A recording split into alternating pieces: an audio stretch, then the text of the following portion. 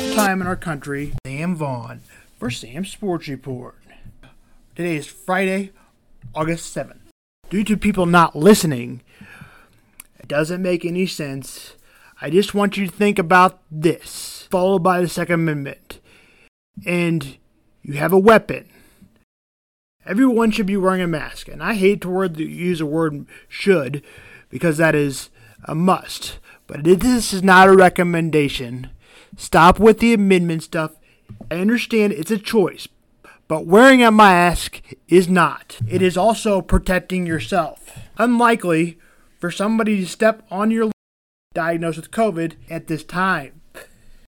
I protect myself by wearing a mask. It's kind of a weird theory that the conservative leaders want you to protect yourself, yet many of them say you do not have to wear a mask. One, it's way more likely that you will get COVID. Two, trap germs. This is according to the Mayo Hospital article. It's like a full court trap in basketball. It traps keeping the germs from coming out. You might say, well, there is less likely a chance I will get COVID with an N95 mask. Well, good luck to that. Find me one. Whatever mask you buy wear me one. Is more proficient than not wearing one. With you wearing a mask, it is more likely that they will play sports. If you like sports, for more information, so many Americans do. Mask.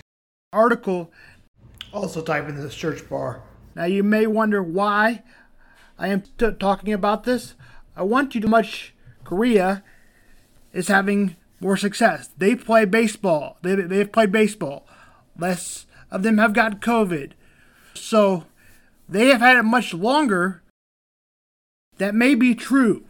They beat the disease better than we did by wearing masks. It's not over, but they have less cases. In my mind, it only seems right if the players are receiving full lifetime health insurance in football. They don't. So for compromise, all right. No. So for compromise, all right. No lifetime health insurance, all right. I can live with that, but guaranteed contracts versus baseball players getting very guaranteed contracts is just oblivious. Look how much more injuries there are. You can make them guaranteed in both sports. Why not? Chiefs have had 3 players opt out. Lucas, Yang, Leonard Tardif. Yesterday. If you want some more reference, please watch the movie Concussion. This is according to ESPN. Now you may ask, why did I bring this up? Wide receiver Marquise Goodwin, I want to introduce him a little bit. He has a great story. Why he opted out of the NFL? This is the reason. Two kids. Both of them were prematurely born. And both died after being prematurely born. So it happened twice in a year. With that being said, he opted out. Here is him on First Take. Back to why I think players... What were the initial conversations like when you sat down and ultimately came to this decision? Coming to this decision, my wife and I just sat down and discussed, what would be the perfect scenario for going into this season, because it was a lot of uncertainty going into this year, dealing with COVID-19 and, going into my 8th year, just after having lost 3 babies and then being birthed our rainbow baby this year, 2020, is a blessing that I didn't want to, screw up based off of my bad decision making. Too many times we put our job first before we actually think about our family. And so I felt the need that I make the decision that would behoove my family as opposed to just myself. Marquise, I don't know anybody that can't respect and appreciate the decision that you're making, my brother, no doubt about that. But I will ask you this question. When you say the medical professionals, they've got to come up with, collectively, essentially, the world has to come up with a better situation, a better environment in order for you to return. What if that's not necessarily the case, but the NFL and their safety measures and their safety protocols were considered, at least to some degree, up to snuff, a la the... Should receive full lifetime health insurance after they get drafted in the NFL. The Cowboys are worth the most team the NBA or something like that. Would that be something that could ultimately influence you making a different decision? Not necessarily, only for the simple fact that... Yet they've only won 5 Super Bowls. Last time... No vaccine.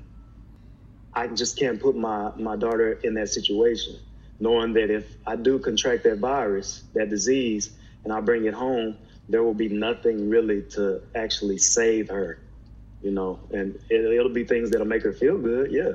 And she may feel better for a little while, but what about the long-term effects after that? So, I just went to school, I graduated, I'm a smart guy, and I have to think deep on these type of issues. Let me follow up with that, because this leads to something I wanted to ask anyway. Let's say, and it's a hypothetical, but the NFL approached players and said, look, we want to do an 8-game season. We have to have a bubble.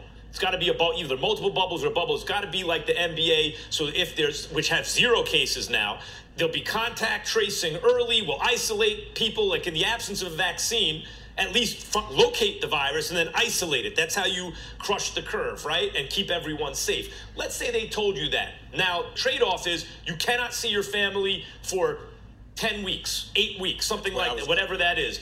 Would you sign up for that? You get a prorated salary, and so you're separated from them, but it's much safer. Would you sign up for that, or would you consider it? I would consider it, because at that point we're secluded in a controlled environment, in a bubble like the NBA.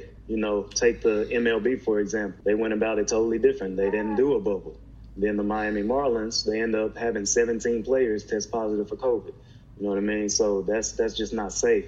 What I would suggest is if we had a little village for the whole NFL, if they built a village to where families and players of all teams could stay in that village, we could train, we could have our own shopping centers and do things like that within that community, then it would be more controlled and I think it'd be safe. But otherwise, I just don't foresee it. Marquise, is that a roundabout way or a somewhat direct way of saying no way in hell are you willing to put your family at risk, but you're willing to put yourself at risk? It's a risk 100%. You yourself may be willing to take. I would myself be willing to take it, but I can't put my family in that risk, in that situation.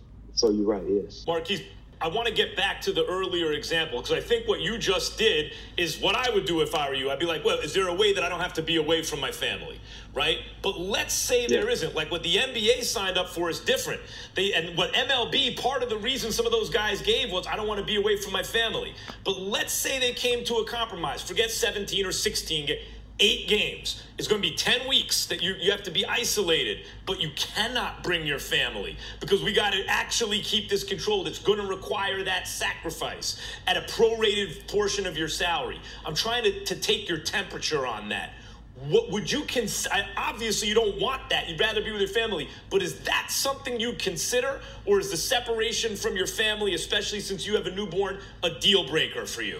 Since we're talking about hypotheticals, I'd hypothetically have to talk to my wife because I don't make decisions without my wife at all. You know what I mean? I honor my vows that I made on February 12th, 2016. I made a promise before God, a promise before her family and my family, that I would honor her through sickness and health, for rich or for poor.